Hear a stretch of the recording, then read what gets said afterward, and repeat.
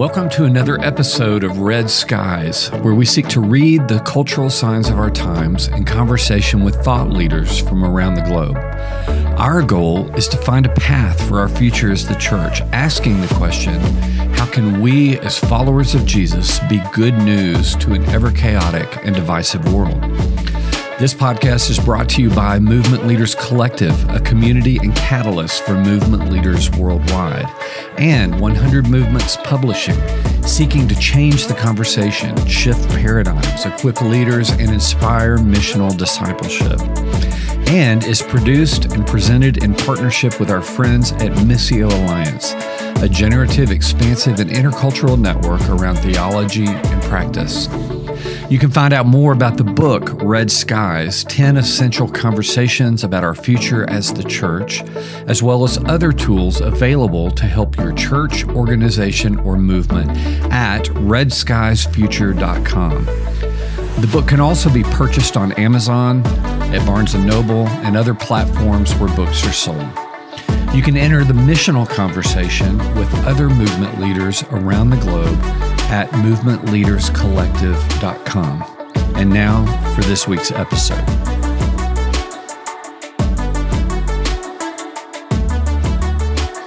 Hey, welcome to another Red Skies conversation. My name is Roland Smith, and I am here with my co-host, Ania Kwabi. How are you, Ania? I'm doing great. How are you? Good. It's really good to spend some time with you. We've got a fantastic conversation today with a really good friend of ours, Lisa Rodriguez Watson. Lisa serves as the National Director of Missio Alliance, and for nearly 2 decades, her heart is to see people reconciled to God and one another. It has led her to invest her life and family in various roles within collegiate ministry, international missions, immigration advocacy, community development, and urban church planning. Wow, that is a mouthful, Lisa. It sounds like you have been extremely, extremely busy. It's good to have you on the podcast. Oh, it's a joy to be here. Thanks so much. And yeah, it's a road. It's an adventure with Jesus, isn't it? We get to do all kinds of wild and crazy things when we say yes to walking with Jesus. Yeah. Well, you and I are new friends through 2 or 3 things we've worked on, but primarily through this book, Red Skies. And I have so appreciated your leadership and your perspective on migration or immigration and how that informs the future of the church. And your chapter is one of my favorites. As we were kind of going through the editing process, I just really enjoyed your stories. And let me just kind of kick us off. You started with a story of an immigrant family from Afghanistan, but then you quickly say that this story of immigration isn't new to you. That is part of your story. And so as a way for people to just kind of get to know you a little bit better, but also kind of framing the chapter, could you tell us a little bit about your own family's story and history and why this topic is important to you and to the church? Yeah, sure. Thanks. Yeah. So my dad and his parents and brothers are from Cuba. So he was born in Cuba, and that side of my family immigrated from Cuba in 1961. My dad was a 10-year-old boy, and my grandparents had started a Bible college in a small town called Pinar del Rio. And so when Castro was coming into power, it was becoming very obvious that things were going to get quite difficult for folks who particularly were Jesus followers. And so the missionaries that he was in touch with said, you need to find a way to get yourself and your family out of here. You can come to Nashville and finish your studies at the Bible College in Nashville. And so it's really quite a story that it was over and over that they would go to, my grandfather would go to the immigration officials and say, I need 5 visas to leave.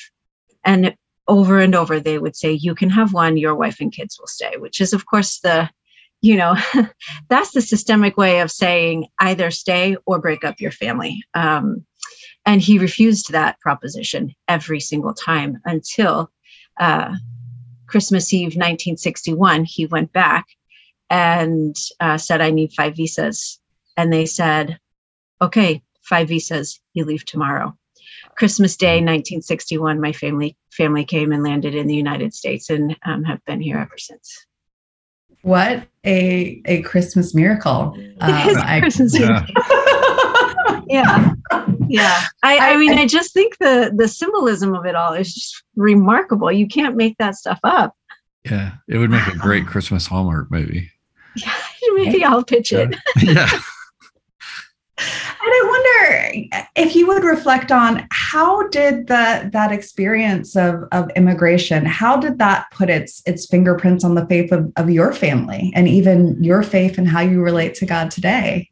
Mm-hmm. Yeah. Well, I think, having then grown up in the faith and in Christian tradition, it felt very normal. Like it just was the normal thing. It was what we did. And it wasn't until, God called me into ministry. Like I didn't think about these things growing up. It just was part of our, is a part of our family story.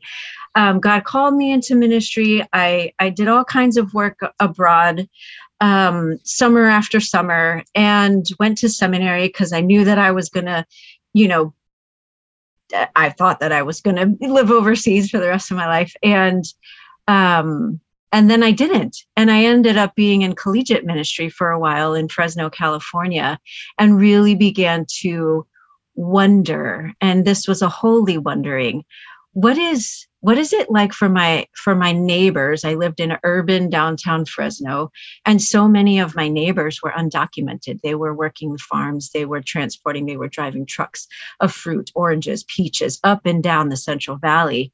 Their kids were in the school in my neighborhood, and I was I ran a tutoring program, so their kids were growing up, and I thought my immigration story is so different than theirs. The policies that were in place that allowed my family to come are vastly different, complete opposite, in fact, to the policies that are in place now that keep these families in a really vulnerable situation. Why did God bring me here right now? What is it that I need to know about the scriptures and who God is and how God sees immigrants so that I can faithfully live out, my calling in this place and also understand more deeply God's heart for immigrants? And so I was just on this journey, and it really wasn't until I was mid-20s, late 20s, that I began to ask these kinds of questions because of my neighbors. And I think that that's such a missional, it's such a missional principle, right? You put yourself in the place where you can be in touch, and then you ask the questions, or at least you begin to try and get answers to the questions that your neighbors are asking. Loving and knowing your neighbors gives us such a perspective on who God is and That's what right. Scripture is saying. And one of the things you make incredibly clear in your chapter is that we are not uninformed about God's perspective on immigrants and foreigners, or God's use of immigration in God's big story. And so why do you think so often, especially American Christians, get this so wrong?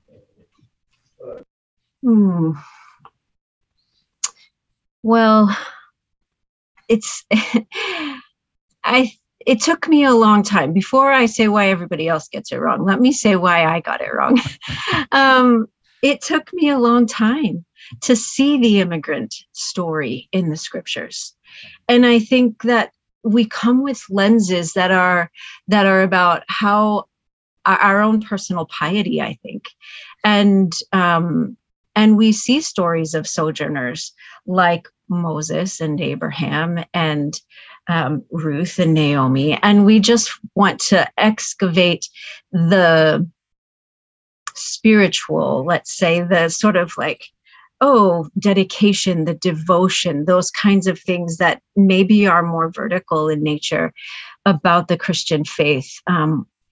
and we don't see that they are real people in real places, in an actual immigrant story, in a narrative, and we don't see them with the lenses of immigrants and sojourners. We just see them through our own lenses, which for many of us doesn't include an immigrant narrative. And I think, so that's one thing. And when my eyes became open to the fact that the story of the sojourner is throughout the scriptures, and God has a preferential option for the poor, the widow, the orphan, and the foreigner, right? And I talk about this in the chapter that Nicholas Wolterstorff, a theologian, he coined the phrase, the quartet of the oppressed, the foreigner, the poor, the widow, and the orphan. And when we begin to see that, then our eyes are open. Then we can see, oh, this isn't just about me and having a better quiet time. I have a responsibility. I have a responsibility to learn more, to know more. So that, I think, can be one aha. The second thing is that where our Christian faith calls us to sacrifice, surrender, and hardship, the rubber meets the road in quite different kinds of ways, right? And so some of what I talk about in the chapter actually has to deal with the fact that we might have some real concerns about changing policies around immigration so that immigrants can actually come. We might have some fears about what that means. Maybe we don't even know what the immigration system actually is. What are some of the real obstacles for folks who are trying to come here? Because we all think that there is a fair process, and there's not really a fair process. So informing ourselves, not just about what the scripture has to say, which I think for sure, as followers of Jesus, we must be informed. And then understanding what are some of the hurdles that everybody faces because of the systems that are in place. And we need to do as much due diligence to that as we do to the scriptures so that we can be faithful. Yeah, I found myself kind of reading an invitation almost in the section on sojourners.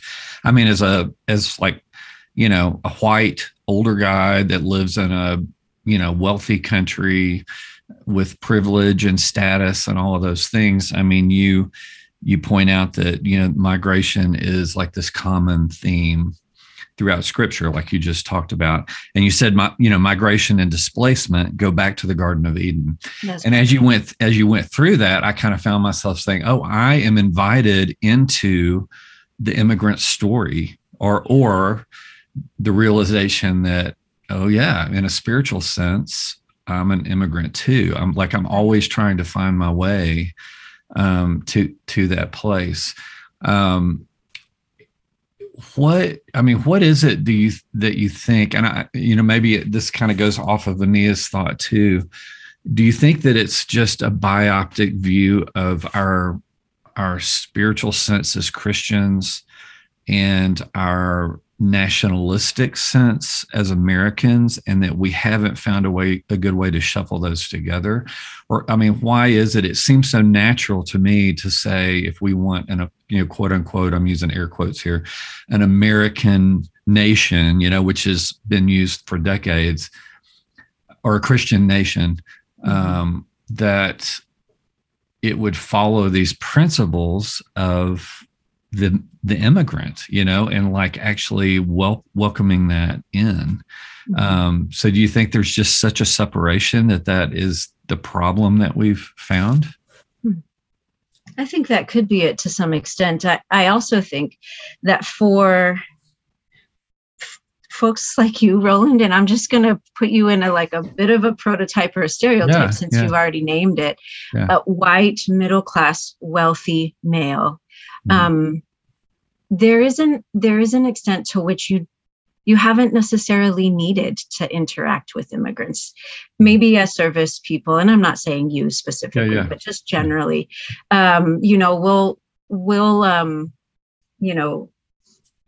be customers at at an immigrant restaurant, or we'll hire immigrants for the businesses that we run in some form or fashion. Mm-hmm. But that might be the extent to which we will invite the immigrant to intersect. And I think we're the poorer for it, right? Because the truth as it, let me just kind of shift back now to sort of the future of the church. We're the poorer for it because the vibrant faith that immigrant communities have and bring is something that we desperately need. I need, you need, we need. And I think that there's a cost and there's a benefit.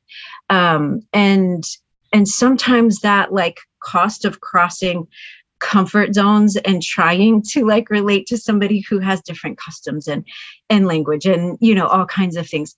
It is costly. And let's be honest, like I'm going to fumble my way forward on a few things. I might even fumble my way backward on a couple things. But the beauty of it is that when we realize that we need each other, like we actually truly need each other to more deeply know God and to more holistically, like fully live and enjoy and flourish. Let me use that word, flourish. I think then we begin to like realize, the sort of like middle class non-immigrant enclave is a problem. It's not just like it's a part of my life, but actually there's a problem here. Mm-hmm. Much like the way that we see the white evangelical church has had the homogeneous unit principle for church growth, really, really problematic. And so I think that we are invited, as you said, Roland, that there is a way that we're always being called home, both in a spiritual sense, but also we're being invited into an invitation for further flourishing, for deeper understanding of God, because I can't possibly know who God is from my very own perspective, which is the only lens that I have to view the world and Jesus in. So yeah, maybe that gets to the question a little bit. Yeah. I'm thinking about after I engaged your chapter, I mean, and it really was, I'm not just patting you on the back. It really did kind of precipitate my own journey. And now I'm a mentor for a Congolese asylee right now. Mm-hmm. And it's been has been a huge blessing. Mm-hmm. To me, and I get to learn French, so it's like, it's a co-learning thing. I'm not like trying to go into it with like, I'm the American and have all the answers. It's like, hey, teach me French, Right. And so it's become a great relationship. I mean, that takes us, I know that dives us down to kind of the 100-foot view, but could you just talk about like, what are practical steps as missional practitioners, not just leaders of churches, but as individuals, whether we're pastors, leading organizations, what it is, what are these practical kind of steps that we can take to risk that cross-cultural step? Mm-hmm. I mean, I think you've hit on something it's a perfect example, right? Like I don't know how you got in touch with your mentee, but they're in so many cities where refugees are being resettled or where immigrant communities are sprouting up. And this is both urban and rural, right? Because we have folks coming to work farms, and these immigrant communities are sprouting in rural places, just like they are in urban centers. So visit an immigrant church. There's an easy, like take a Sunday and don't go to your own church and go to an immigrant church, and introduce yourself. And if the chance were to come up, like I'm looking for some friends, and could we grab coffee, or, meet the pastor. That's one way. Maybe volunteer at a refugee ministry, teach ESL. Mm-hmm. I don't think you have to be super credentialed or do childcare for ESL, classes, because immigrant parents have kids a lot of times and they need someone to watch their kids while they're learning English. So there are a variety of opportunities like that to get in touch with folks who like you've done, are are from a very different background. And the beauty of it is that it's a mutual relationship. You're not just there to teach them all that you know, but what you do know is valuable. And then the critical piece is to be a learner, coming in with a learning posture and understanding this person has a world of experiences that God has allowed them to journey through that you will get to benefit from as long as you remain curious. Yeah, you really find out how much you don't know. Yeah. I think when these relationships, and I'll just tag real quick, the Lutheran Family Services is a national organization, and that's what we've gotten involved with. But I know they have a refugee and asylee program, and they're always looking for what they call cultural mentors. So right. Yeah, I could also name, so Lutheran Social Services, Catholic Charities, World Relief are all major refugee resettlement organizations, as well as there are others that are not faith-based, that is the International Rescue Committee. So if you're curious and want to look up to see if those refugee resettlement agencies are in your area, those would be 4 that I could point you to. I think, Lisa, you have very astutely named some of the harms that we can do when we engage with immigrants or refugees in the wrong way, which is either assuming that our perspective is the right perspective and that we are there to teach somebody who has a whole life experience, or by using folks to say, my faith needs to be more vibrant here. I'm going to come and take what you all have to offer as a moral lesson to me. Are there other ways in which we can make sure that we're not doing that when we're engaging with other people who are created in God's image? I mean, I think we have to always be mindful of our posture. And yes, so not just using in the sense that you've already named, and not also not like, oh, let me teach you or let me get from you, but really like when we understand that these folks that we are becoming friends with or interacting with are image bearers, that should shift everything. That really should shift everything. Or like equalizing the playing fields quite a bit to where it's not an us versus them. It's us together. And it's we, and I think that hopefully, Onia, that would undo some of the harmful ways, because the ways that we've perceived one another, and the ways that we've not just perceived but actually behaved towards one another. But I think it does begin with the perception, and that's why it's so critical. And I always, like, anytime I give a talk around immigrants and immigration, I always begin with the image of God. Because if we don't get that right, we don't get anything right. If I only ever see you as either an object to be proselytized and evangelized, or on the other very flip side, someone who's going to help me get my faith right, then you're only an object.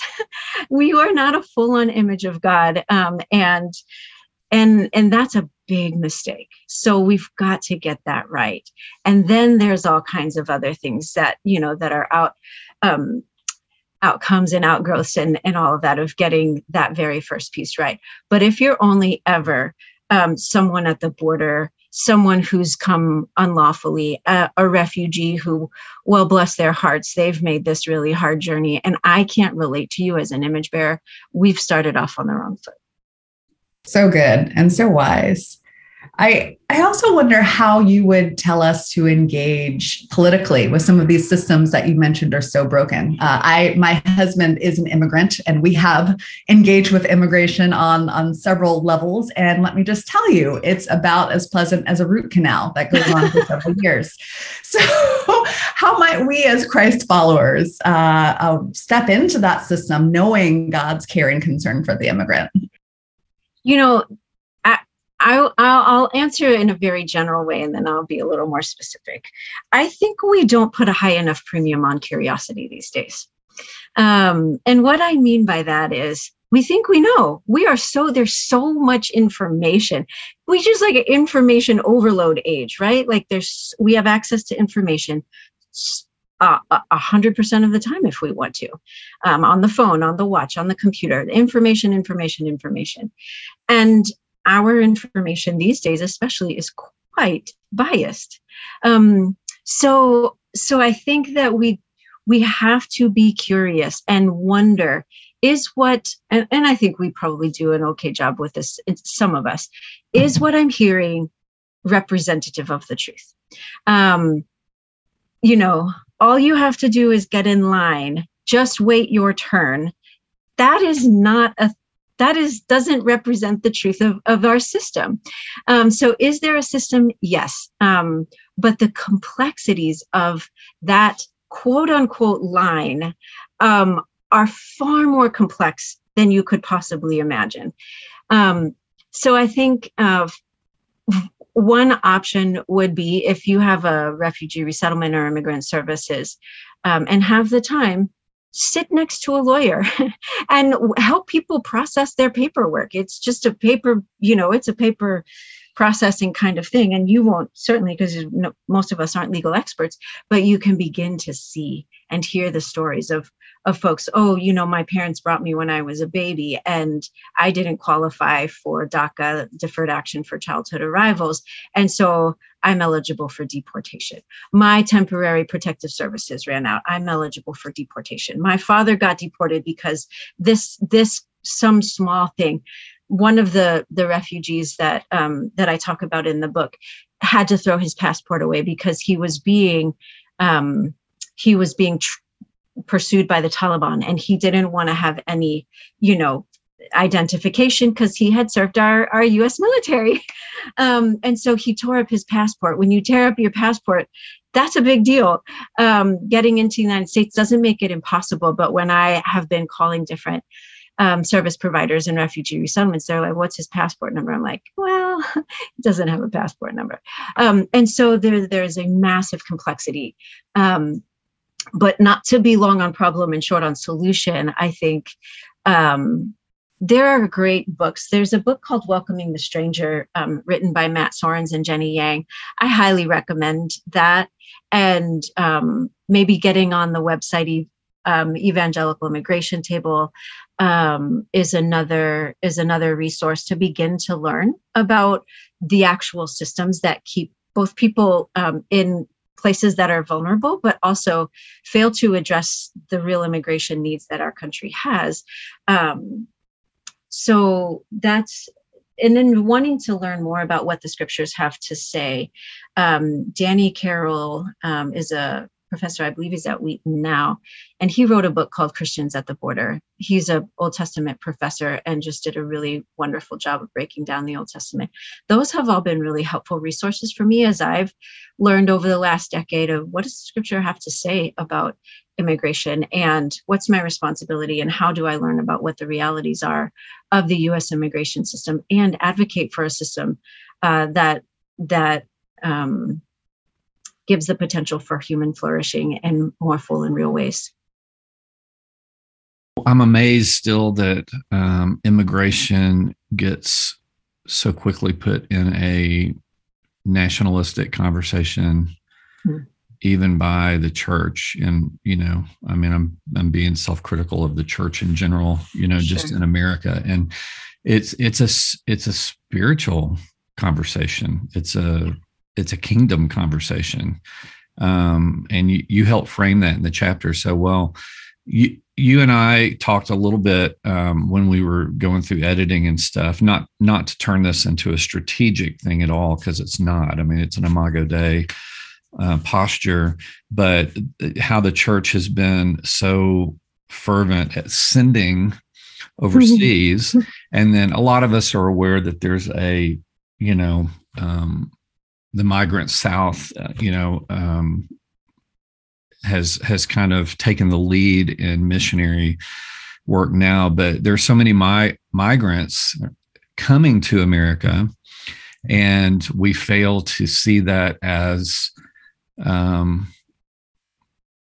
conversations that we can have about Jesus and faith and living together and bringing the kingdom to bear in our neighborhoods, it's almost like we bypass immigrants to take the kingdom overseas still in some senses.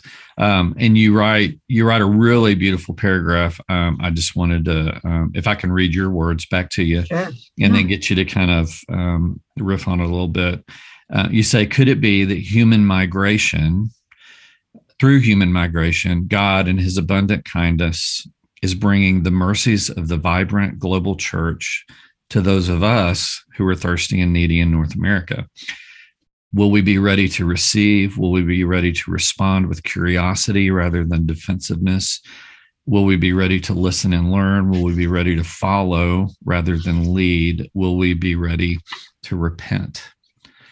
And I thought, earlier in the book, Alan Hirsch talks about repentance and metanoia and this change of mind that word brings. And so, could you just talk a little bit about this posture of realizing that the world is coming to us? Yeah. Yeah, it's funny, isn't it, how God creates twists and turns in our stories. So I alluded a little bit ago to the fact that I was called to ministry. And the truth is, it was like this very clear, I want you to be a missionary. I want you to go to Africa kind of a calling. So my own call to ministry was a call to, in my mind, go somewhere far away. And isn't it like God in some ways to be like, actually, no, I'm going to help you open the North American, and it's not just me, I'm going to overstate this, open the eyes of Christians here in North America to see that I'm moving people from all over the world to come to this place, and you need them. And so I have to confess that I had some repenting to do. I had some repenting to do, sort of as I went through my own ethnic identity development in some of the ways that I had perceived other newer immigrants when I was younger, when I was in my teens and early 20s. I had to repent from that. I had to repent from the mindset of like, oh, well, missions and ministry means to go over there. Missions only happens when you're doing this thing or that thing that serves other people. And so there's a lot of repenting. This is like we need to talk more about repentance. I love Alan for always like just going after it, because we've got to have that as a lifestyle and not something that you do on a Sunday morning before you, in my tradition, you walk down an aisle. So there is a repentance. I think, Roland, another thing is we have to repent from always having had the answers, right? Conceivably, the rest of the world has looked to the West for a couple hundred years at least for answers. Oh, you're bringing the good news. Oh, what does the Bible say? What does the white man Bible say?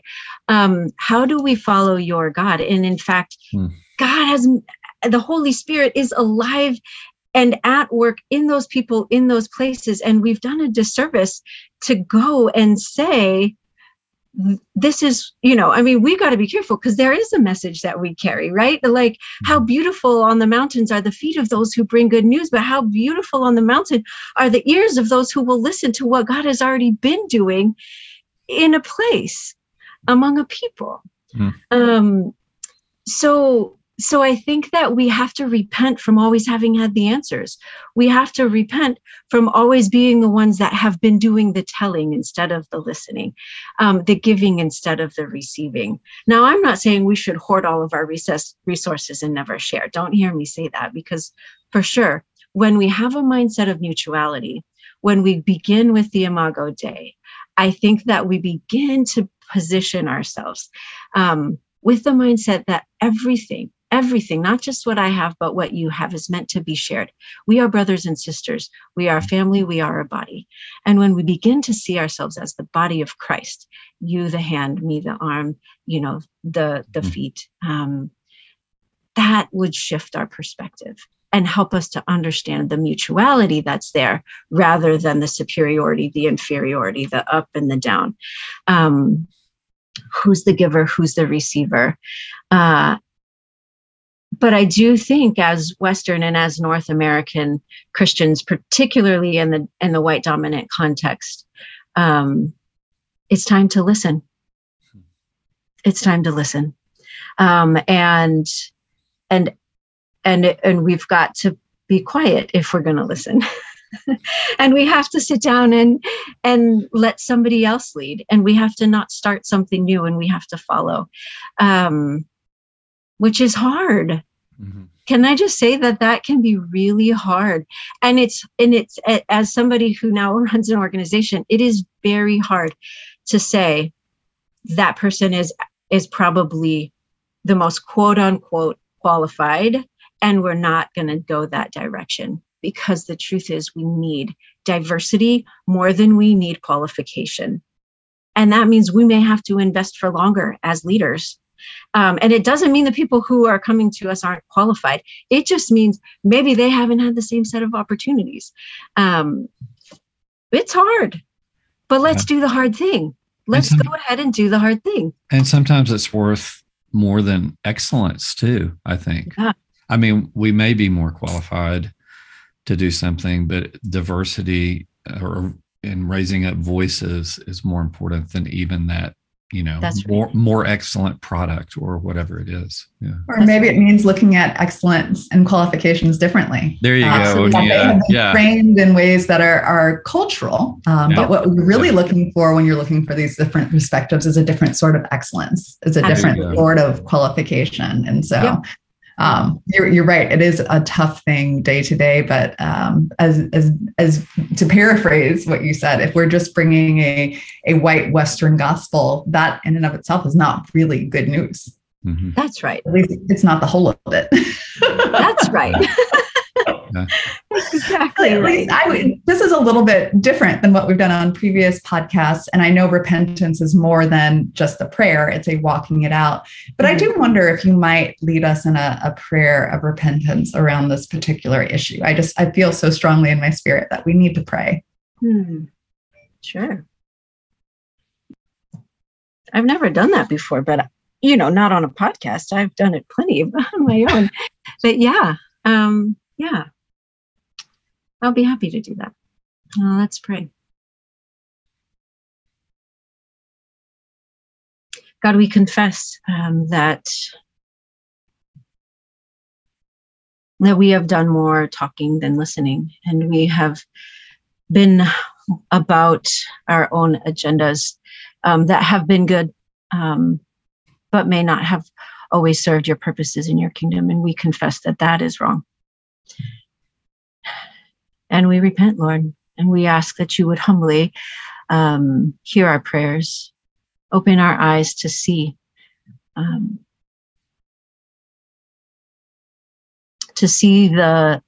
folks that we consider as other to be image bearers. We confess that we have made projects out of people, and we repent. And we ask, Holy Spirit, that you would give us eyes to see that people are people, and that not only do they bear your image, but so many are temples of the Holy Spirit, are already our brothers and sisters. And we have marginalized them either by choice or by ignorance. And we repent of that. Give us ears to hear and eyes to see the beauty that you are creating across the globe, the ways that you move people, and that you are bringing your plan of rescue to us in North America by means of the global church. Help us not to miss it. Awaken our hearts that we wouldn't miss it, God. And help us to be open-handed with the things that we fear. Transform that fear into faith that we might not miss what you're doing, that we might begin to see the ways that we need to engage the political process for the flourishing of your kingdom, for our own well-being and for the well-being of those who are coming to our country. I can't even hardly conceive of your heart, Lord, how big it is for all of humanity. But I repent that mine is small. I confess and I repent that mine is small, and I say, open my heart, open our hearts, God. We know that you are good and that you are working out your plans and your kingdom advancement. And we long to join you. So we confess these things before you, and we ask that you would show us how to live faithfully, not just pray prayers, but to walk our faith out in our communities, for the glory of your name, for you are good and you are holy and you are worthy of our praise and our honor and our very lives. And we ask this in the mighty and powerful name of Jesus. Amen. Amen. Amen. What a great idea, Ania. Lisa, you're tearing up over here. I know you are, but that's great. That's great. Thanks for being on this podcast, and even more so part of the book, and even more than that, a leader with a platform that is taking on this conversation nationally. And I know you and I have talked a little bit, and I know you're feeling some things and wondering how you're going to create more kind of disruption so that we recognize this going forward. How can people get in touch with you, keep up with what you're doing, and give us a little bit of Missio Alliance as well, because it's a great organization that you lead? Sure, thanks. So the organization I have the privilege of giving leadership to is Missio Alliance. You can find us on the socials at Missio, that's MISSIO Alliance. Missio Alliance on social media, Facebook, Twitter, and Instagram. We also have a website, missioalliance.org, and you'll get to come into contact with our content creators, our writers, our podcasters. The Red Skies podcast is one of our podcasts, so we're really grateful to get to elevate this. And I'm not a big social media person, but every once in a while I do something here and there. So my Twitter handle, well, you can follow me on Twitter, but you'll be sorely disappointed, is at @LRodWatson. And also on Instagram. And then I'm Lisa Rodriguez Watson on Facebook. If people would like to continue this particular conversation, pastors or leaders, can they get hold of you from the Missio Alliance website? For sure. To email you or something? Yeah, absolutely. Okay. Yep. Okay. Well, fantastic. Thank you so much for all you do. And, you're a blessing to the kingdom and to the church in America to keep our eyes open to things like this. And Ania, it was great to be with you as well. And we will talk to you both soon, hopefully. What a joy. Thanks so much for this privilege and opportunity. Thank you. Thank you for joining this episode of Red Skies, the podcast. This podcast has been brought to you by Movement Leaders Collective and 100 Movements Publishing in partnership with our friends at Missio Alliance.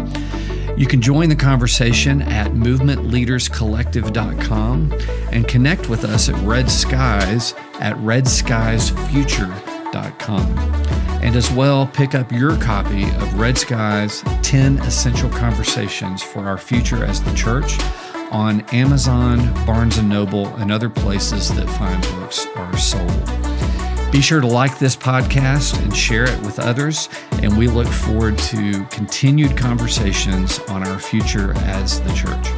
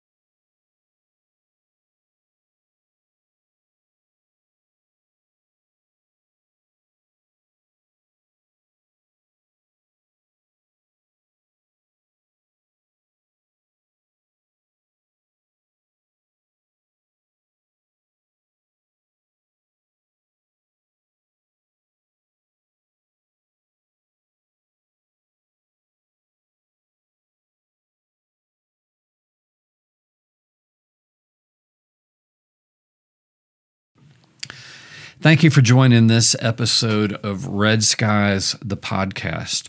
This podcast has been brought to you by Movement Leaders Collective and 100 Movements Publishing in partnership with our friends at Missio Alliance.